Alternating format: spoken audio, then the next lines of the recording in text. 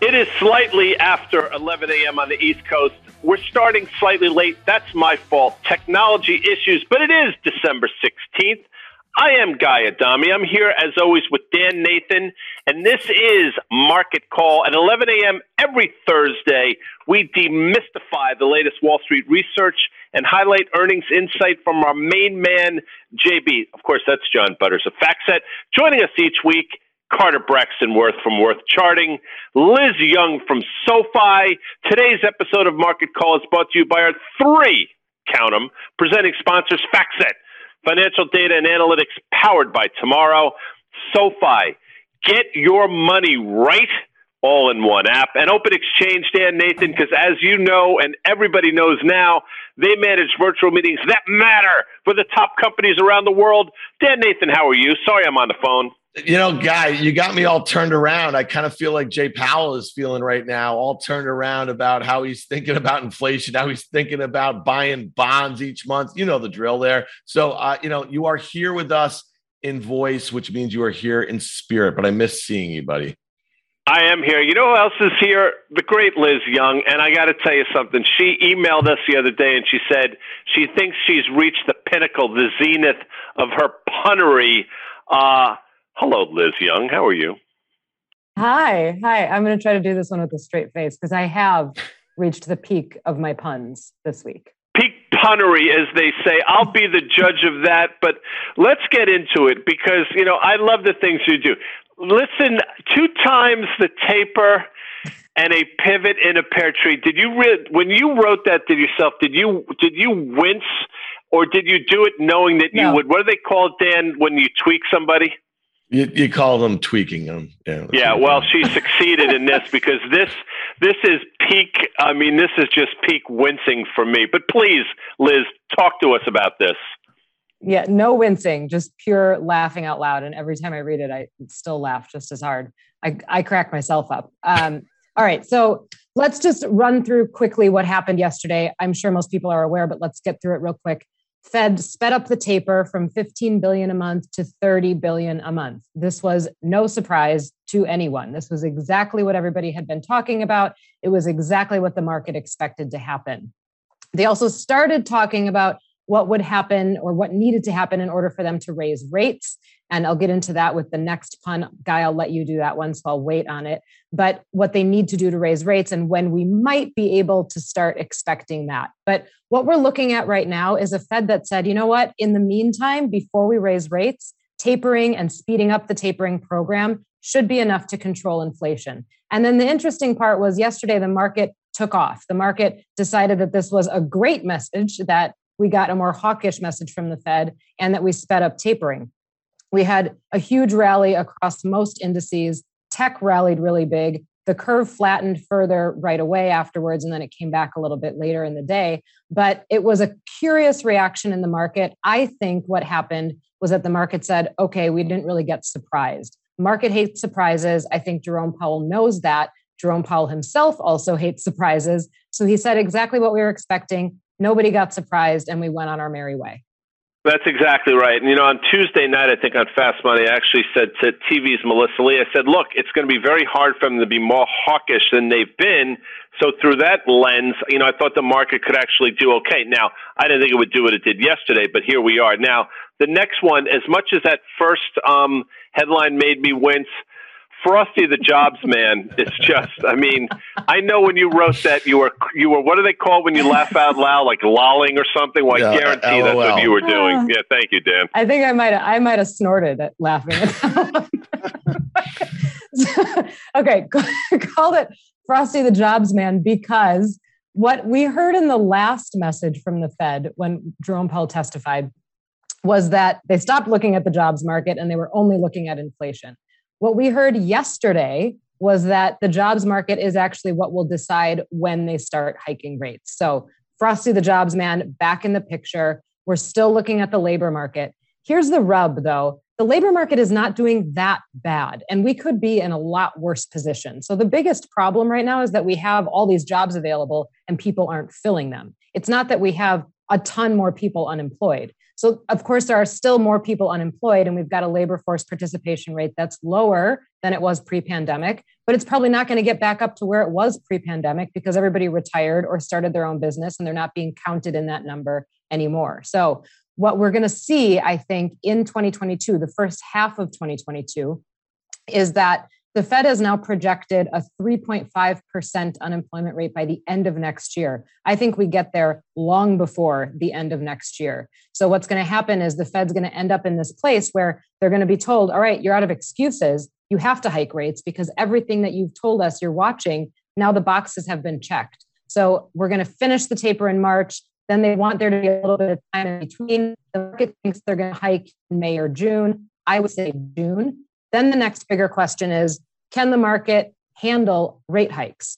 What we're expecting right now, what the market is expecting right now, and what the Fed is expecting is 3 hikes next year, which would keep us still below 1% on the lower bound. I think the market can handle that just fine. But leadership is going to rotate. And actually what's happening in the market today is exactly what I think should be happening. You've got the Dow up the most, the NASDAQ is down, S&P somewhere in between, small caps are doing really well. So that's the pattern that I think actually takes shape in the first half of 2022. And hopefully this time it actually sticks. Yeah, and listen, to that end, we have an S&P 500 chart up here. And listen, Frosty thought he could handle being in that greenhouse with the poinsettias, and then the door got closed, and you saw what happened to him. He melted. The only thing that saved him was Santa Claus sort of swooped in, opened up the door, and he got that, the whistling wind brought him back.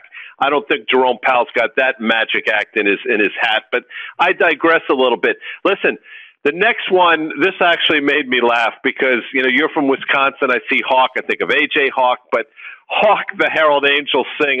Talk to me about, please, I hope this is peak, by the way, because this one really made me lol. It has. It has. I've outdone myself. So Hawk, the Herald Angels sing. One of the things that I think people need to remember is we're talking about rate hikes, but we're talking about them because inflation is high.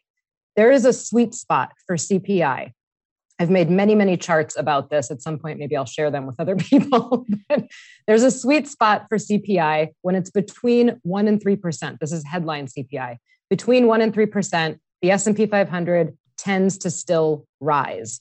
So if we can get ourselves closer to that range, I don't think we're going anywhere near 1%, but if we can get into somewhere that has a 3 handle on it so that the 2-year average of CPI is between 1% and 3%, we should be okay. We can't stay at these levels that much longer and the market stay going up. So what I think is very possible to happen, even though we heard a hawkish message, we got a hawkish dot plot, what I think could happen in January is we see CPI come down a little bit. So it would have peaked in November. We're going to get the December read in January. If we see CPI relax in that January read, market participants, people around the world are going to say, oh, okay, we hit the peak. Now we're on the other side of it. It's going to continue coming down from here. The market will rally on that news. Well, listen, Liz, that was a great roundup of what went on yesterday. And I think the surprise was the market action, as you kind of identified there. And then in that last segment, you talk about the rotations that we're likely to see in this sort of environment. You had a great tweet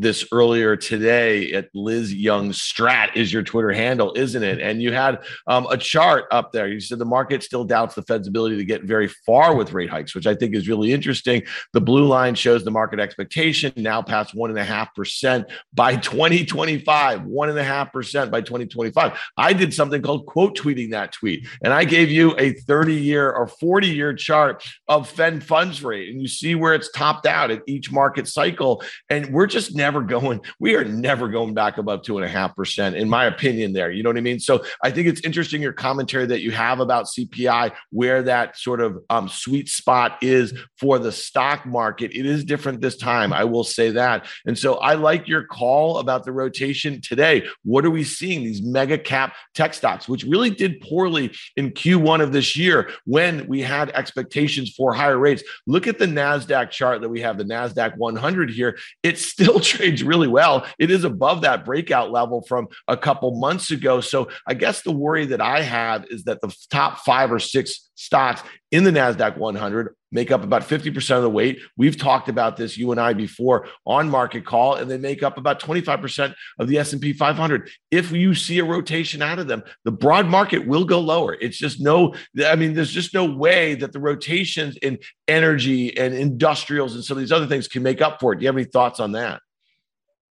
Well, it depends on the magnitude. And just real quick, when you look at market expectations of rate hikes, you have to always remember that kryptonite to the market is when the Fed hikes rates above where the 10-year Treasury is. So I don't think it's any mistake that the market doesn't think we can get above 1.5 with a Treasury that can't get above 1.5. So if the 10-year Treasury moves up, I think you see that market expectation for rate hikes also able to move up a little bit. But to your question, look, the magnitude of a drawdown in tech stocks is really what matters. I don't think there's going to be this huge drawdown, especially in those big names, because those big names are still thought of as blue chip stocks in the United States. So is there going to be pain felt in high growth tech stocks? Absolutely. I don't know that I would put those big names into that category exactly. And I think that there are a lot of people that are still going to hold them at market weight. It's just that everybody's overweight them right now. So there's going to have to be some selling pressure that comes in. I do happen to think that there is plenty of strength that can be had in some of the other sectors, especially financials, that can still keep the market positive. Another chart that you'll see in my outlook, which will get released next week, is basically what happens to the S&P, the NASDAQ, and the Russell 2000 in different inflationary environments. And spoiler alert, they all still stay positive in low, moderate, and high inflationary environments. It's just the magnitude of how positive each one is. It should come, for you eagle-eyed fans of Market Call on Thursdays, it should come as little or no surprise that given the last one, that Hawk the Herald Angels thing, typically there are two cats sitting behind Liz. You'll notice that neither one is there. They pulled the ripcord as well, although I will tell you that I thoroughly enjoyed this note. So I want to thank the great Liz Young from SoFi. Liz, where can we find you? Maybe you share with the viewers your Twitter handle, and maybe you share with the viewers where we can sort of read your stuff. My Twitter handle is @LizYoungStrat, and you can read my stuff in the SoFi Daily Newsletter, which you can sign up for online on SoFi.com.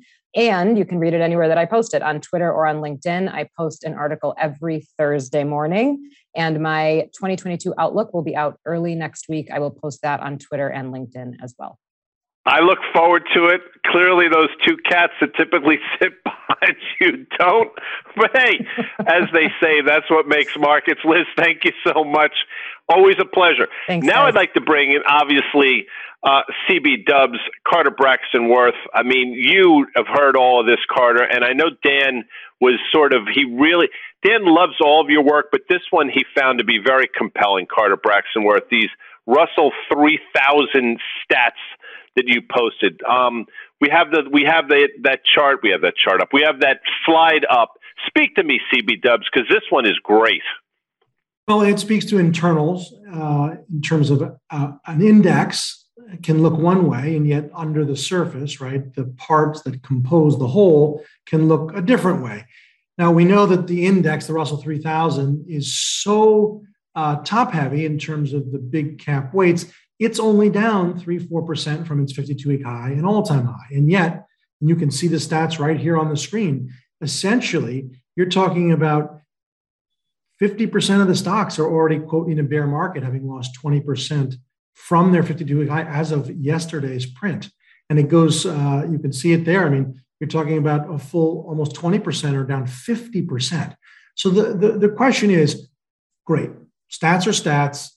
One, how do we make money? Or two, what do we take away from that? Meaning the bear has already happened, and therefore the opportunity is to go after some of these stocks that are bombed out, or that these stocks are a harbinger and are foreshadowing what will happen to the generals, right? And so there's an old time expression, everyone knows it, but just to invoke it again, they shoot the generals last. Obviously, in a war, the guy up in front with the bayonet gets it first, the general's in the back. If you really lose, the enemy gets all the way to the back and he kills the general. It used to be General Electric, General Mills, General Radio, General Motors.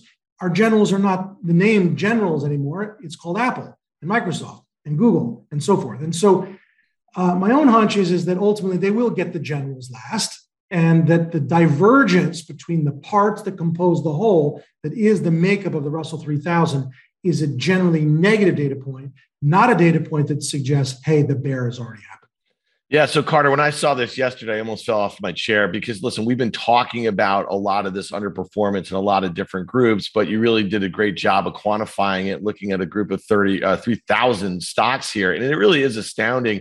A question I have for you, and Guy and I were talking about this yesterday, there's a lot of these stocks that are down 30, 40% that look like they could get cut in half again. Tell us about that sort of mentality when you're looking into year end. A lot of people who are viewing this are looking for opportunities. They're looking for things that are going to be sold right into year end. And then we go into this new year and they think, oh, well, maybe new investors will find these stories and find value in them. But I look at a Peloton and I look at, a Zoom or something like that. They could go down another 20, 30% round tripping the entire move, since the start of the pandemic. It wouldn't be a thing. Tell us a little bit about that, because I remember that in 2002, what it was like, or in some of the periods in early 2009 when that sort of action was happening. That's right. And so the question is, one, we know that tax loss selling is a phenomenon. We know year-end behavior is a phenomenon.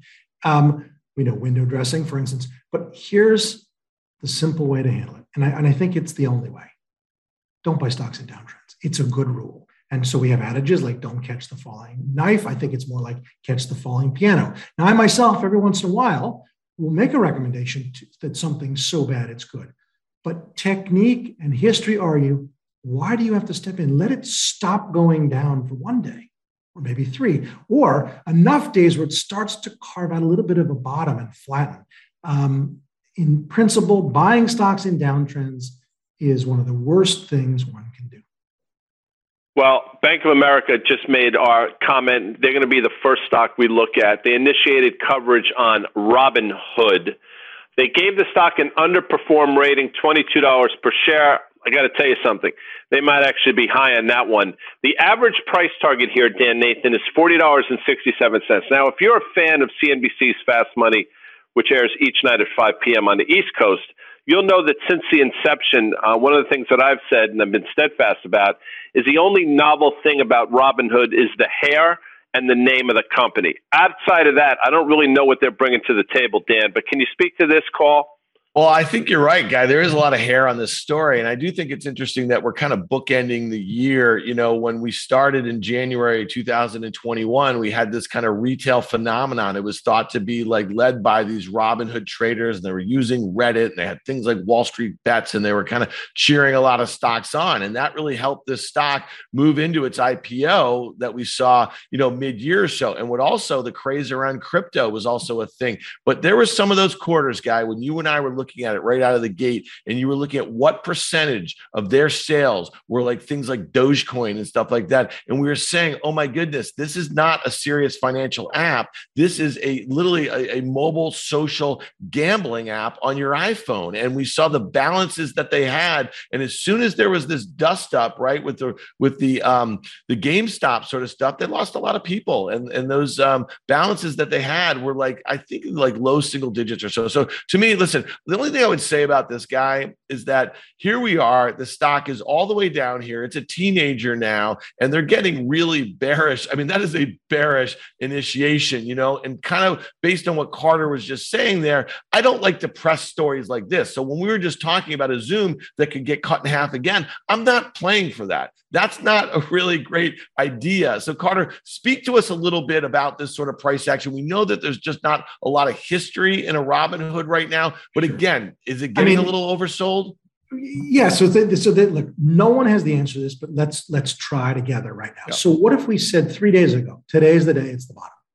Didn't work. How about if we just said it 7, 8, 10 sessions ago? Didn't work. Meaning, what is different about today than the day before or the day before that? In principle, nothing. One thing to look for, though, and you can see it here on the chart, is a move above a trend line more often than not does have imports. So if and as we move above the trend line, and now here's interesting, this is the log chart as opposed to the first one, arithmetic. This would suggest where it could go, if you will, if we move above the downtrend line on the arithmetic. But in principle, if you're going to do it, go small.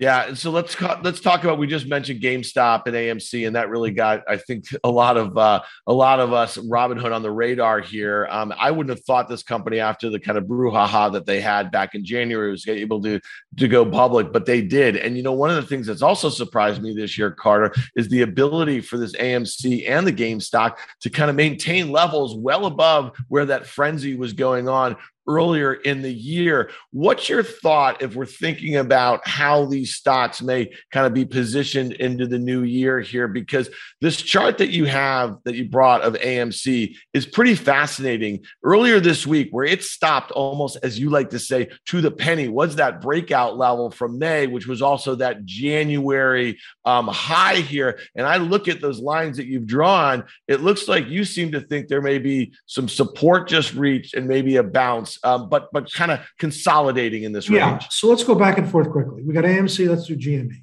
Go back and forth. AMC, GME. Take a look, if we can, at the charts one at a time. Now back and forth, back and forth. There's no difference. That's the point. Okay. Here's the other point. Things like this basically get resolved more often than not by going back to where they started, i.e., they end up going back to the pre-moment before the great spasm. So in principle, they're sells. Love your work, CBW. I totally love it. I think, listen, what I find really the most fascinating out of all of this is there's still a faction of people that believe as long as they hold the stock, what do they call them, Dan? I think I lost Dan, but I think they call them hodlers or something. Anyway, they feel like they're never going to lose. It can't go down for much longer. And the next thing we need to look at, folks, is Citi upgrading UPS, and I apologize for this. I'm having all kinds of issues. Analyst upgrades the stock to buy from neutral late to that dance, raise their price target to $250. I think the average price target's either side of $230 here. I've liked UPS for a while. I've also liked FedEx. FedEx has been a tough grind. But Dan, Nathan, what are your thoughts on this upgrade? Late, or are they on point here? I don't know. I mean, listen, I feel like that, one of the things pre-pandemic, right, we were kind of ready to write some of these companies off. I mean, FedEx was already down precipitously from their all-time high, right, from the pandemic here. So these stocks, at some point, UPS and FedEx, I know Carter's going to take us through the charts here, they had this kind of resurgence, the reliance on these business models. We know that FedEx had been through a bunch of different restructurings over the last few years. That was one of the reasons why people like that one. And then I know, Guy, on many occasions, you like the UPS on valuation. And, you like the fact that they were doing some of the things that FedEx needed to pivot to. So I don't mind this call whatsoever. And I'm curious to see what Carter's take is here on the charts, because listen, again, if you look at those fact set estimates, especially in UPS, you're not looking for gangbusters growth going forward next year. And might they be discounting some of that good news that we've seen, how their business models have changed, or at least acceleration of e-commerce and some of the trends that happened during the pandemic? Well, I mean, you make the point. These are mature businesses. They don't have a lot of growth and they move with the economy. But I think the setup is more interesting for UPS. So look at this comparative chart. 2 lines, 2 colors. We have highly correlated assets that have diverged of late. The blue is UPS. The yellow is FedEx. And so now if we look at the individual charts, you'll see that UPS in principle is setting up for a breakout, whereas FedEx is struggling. Textbook, sort of ascending wedge, doesn't matter what you call it. If you have, there's FedEx, back to UPS, which is the better setup? UPS, go with the better setup. Yeah, I agree with that. And I've said for a while that, FedEx on valuation is just too compelling. But, to your point, you just look at the charts, and charts don't lie. And UPS definitely feels like it's about to break out through that all-time high. So as they say in our world, I guess, Dan, Nathan, better late than never. We have liked UPS for a while. I'm glad that basically the Citi analysts finally got on board. It's going to be fascinating to see, though, at some point, if FedEx can play a little catch-up. The next thing we have to take a look at, because we like this thing we call the trade-off, and I love these. That's a Bitcoin, and the other thing is that shield from the 300 movie, which was a great movie, by the way. Did you see that movie, Dan? Yeah, I did, Guy Adami. And you know what the thing, I love it, the fact that, we didn't put Bitcoin as a coin because it kind of goes against everything they believe. But I love for years, I think all the media companies, when they were like talking about Bitcoin, always had like some gold coin with like a B and the dollar sign thing through it. All right, we got to talk about this because this is one thing that retail sentiment has been a big part of the story in 2021 as it relates to the stock market, but it's also been in the crypto market. And what's really interesting about Bitcoin is that's the one that if you pulled 100 people, 99 would probably refer to that one as the GOAT, the OG, whatever you want to call it, Guy Adami. Look at the range that this thing has been in over the course of this year. And it's pretty fascinating because it's down about 30% from those recent all-time highs just made a couple months ago. And it's up about 60% from that move where it bottomed out in the summer and it spent some time in and around 30,000. It is almost dead in the middle there. It's sitting on that 200 or it's kind of flirting with that 200-day moving average. And I think as Carter is probably going to weigh in here, it's kind of no man's land. So if we're going to kind of do a little bit of a trade-off here, this is really a hard one. Carter, I'd love to get your take on this because I have a different feeling about Ethereum than I do about the Bitcoin right here. Well, that's right. I mean, in the ratio chart, Ethereum's performance relative to Bitcoin is the real story. Ethereum's I think in a paired world, the long, Bitcoin the short. But what we do know, there you can see it, one is a better pattern, one is sustained less damage, and one is holding trend, the other is not. Yeah, I heard I had a conversation yesterday with Packy McCormick of Not Boring Capital. He's what I think PMAC, as you call him, Guy Adami. I think he's literally one of the top thinkers as it relates to Web3 and crypto. And he writes a great newsletter, notboring.co. What he said to me, I thought was really interesting because I asked him a question. I said, is this the year 2022 where we finally see the flippening? And there's been a lot of people calling for this, where Ethereum will overtake Bitcoin in market cap here. And that's the cool little name that the kids on the internet have for it. But what he said to me was really interesting. He's like, I don't think you want to see that if you're bullish on the space, if you want to see broad participation, because Bitcoin was the reason that anyone cares about crypto and blockchain-based technology to begin with, and you don't want to see that crumble. Speak to us real quickly, Carter. You said the relative strength and you like the setup here at ETH, and I do buy it on pullbacks here, and I really like this name. What does that mean to you? I mean, is this going to continue to outperform if we remain in a kind of a bullish accumulation phase across the entire sector? Well, there are ratios that can be studied in all things. People look at emerging markets versus developed markets. We look at small cap versus large. One looks at sort of industrial commodities versus agricultural commodities. And there are a lot of quants doing a lot of work on this. And this is no different.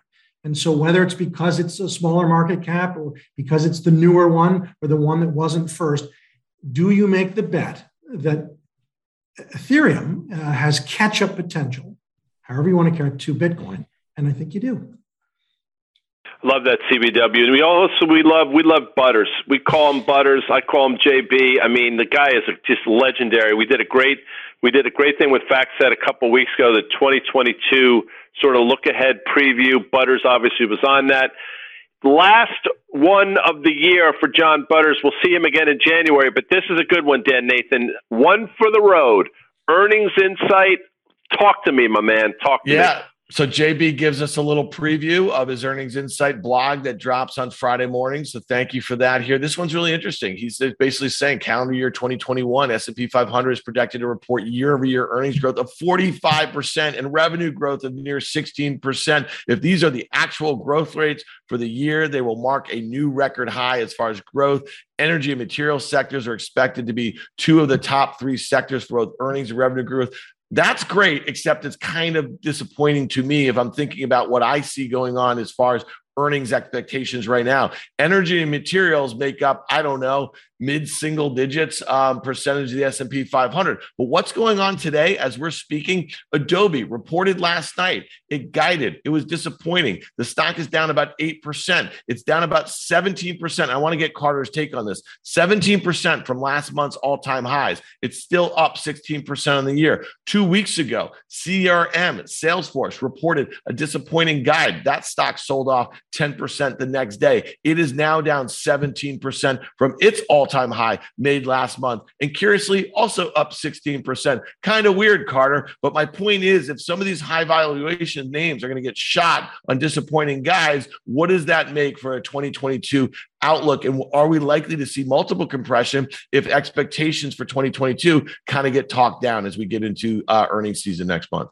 Well, the stellar growth rates cited, right, are a function of easy comps. There's no way around that. So the question is, can you lap that?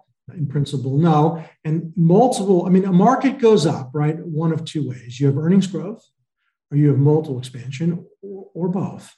The question is, do we really have robust earnings growth from here? And do we have multiple expansion from here? Or if we get neither, what happens to the market? It seems there's more risk than reward. Well, I mean, I wish I could say I had earnings expansion in terms of my internet provider, but that ain't happening. And I apologize, everybody, because in a word, I suck. But today is December 16th. We are in peak Sagittarian world. I want to thank our guest, the great Liz Young, and she is great. And she scared those two cats that sit behind her away with that Hawk the Herald Angel sing. And, of course, Carter Braxton Worth. If you like the financial data and earnings content shared during the market call, please subscribe to FactSet's Insight blog at insight.factset.com to access more great content. Today's episode of Market Call Dan Nathan was brought to you by our presenting sponsors, and there are three of them. FactSet, financial data and analytics powered by Tomorrow. SoFi, get your money right, all in one app. And, of course, Dan Nathan, please get ready. Open Exchange, Dan, because they manage virtual meetings that matter for the top companies around the world, Guy Adami. We'll see you next week. It'll be December 23rd. Thanks, Carter. Thanks, Liz. Thanks, Dan. Most of all, thank you. Yeah, look forward to seeing you next week, Guy. See ya.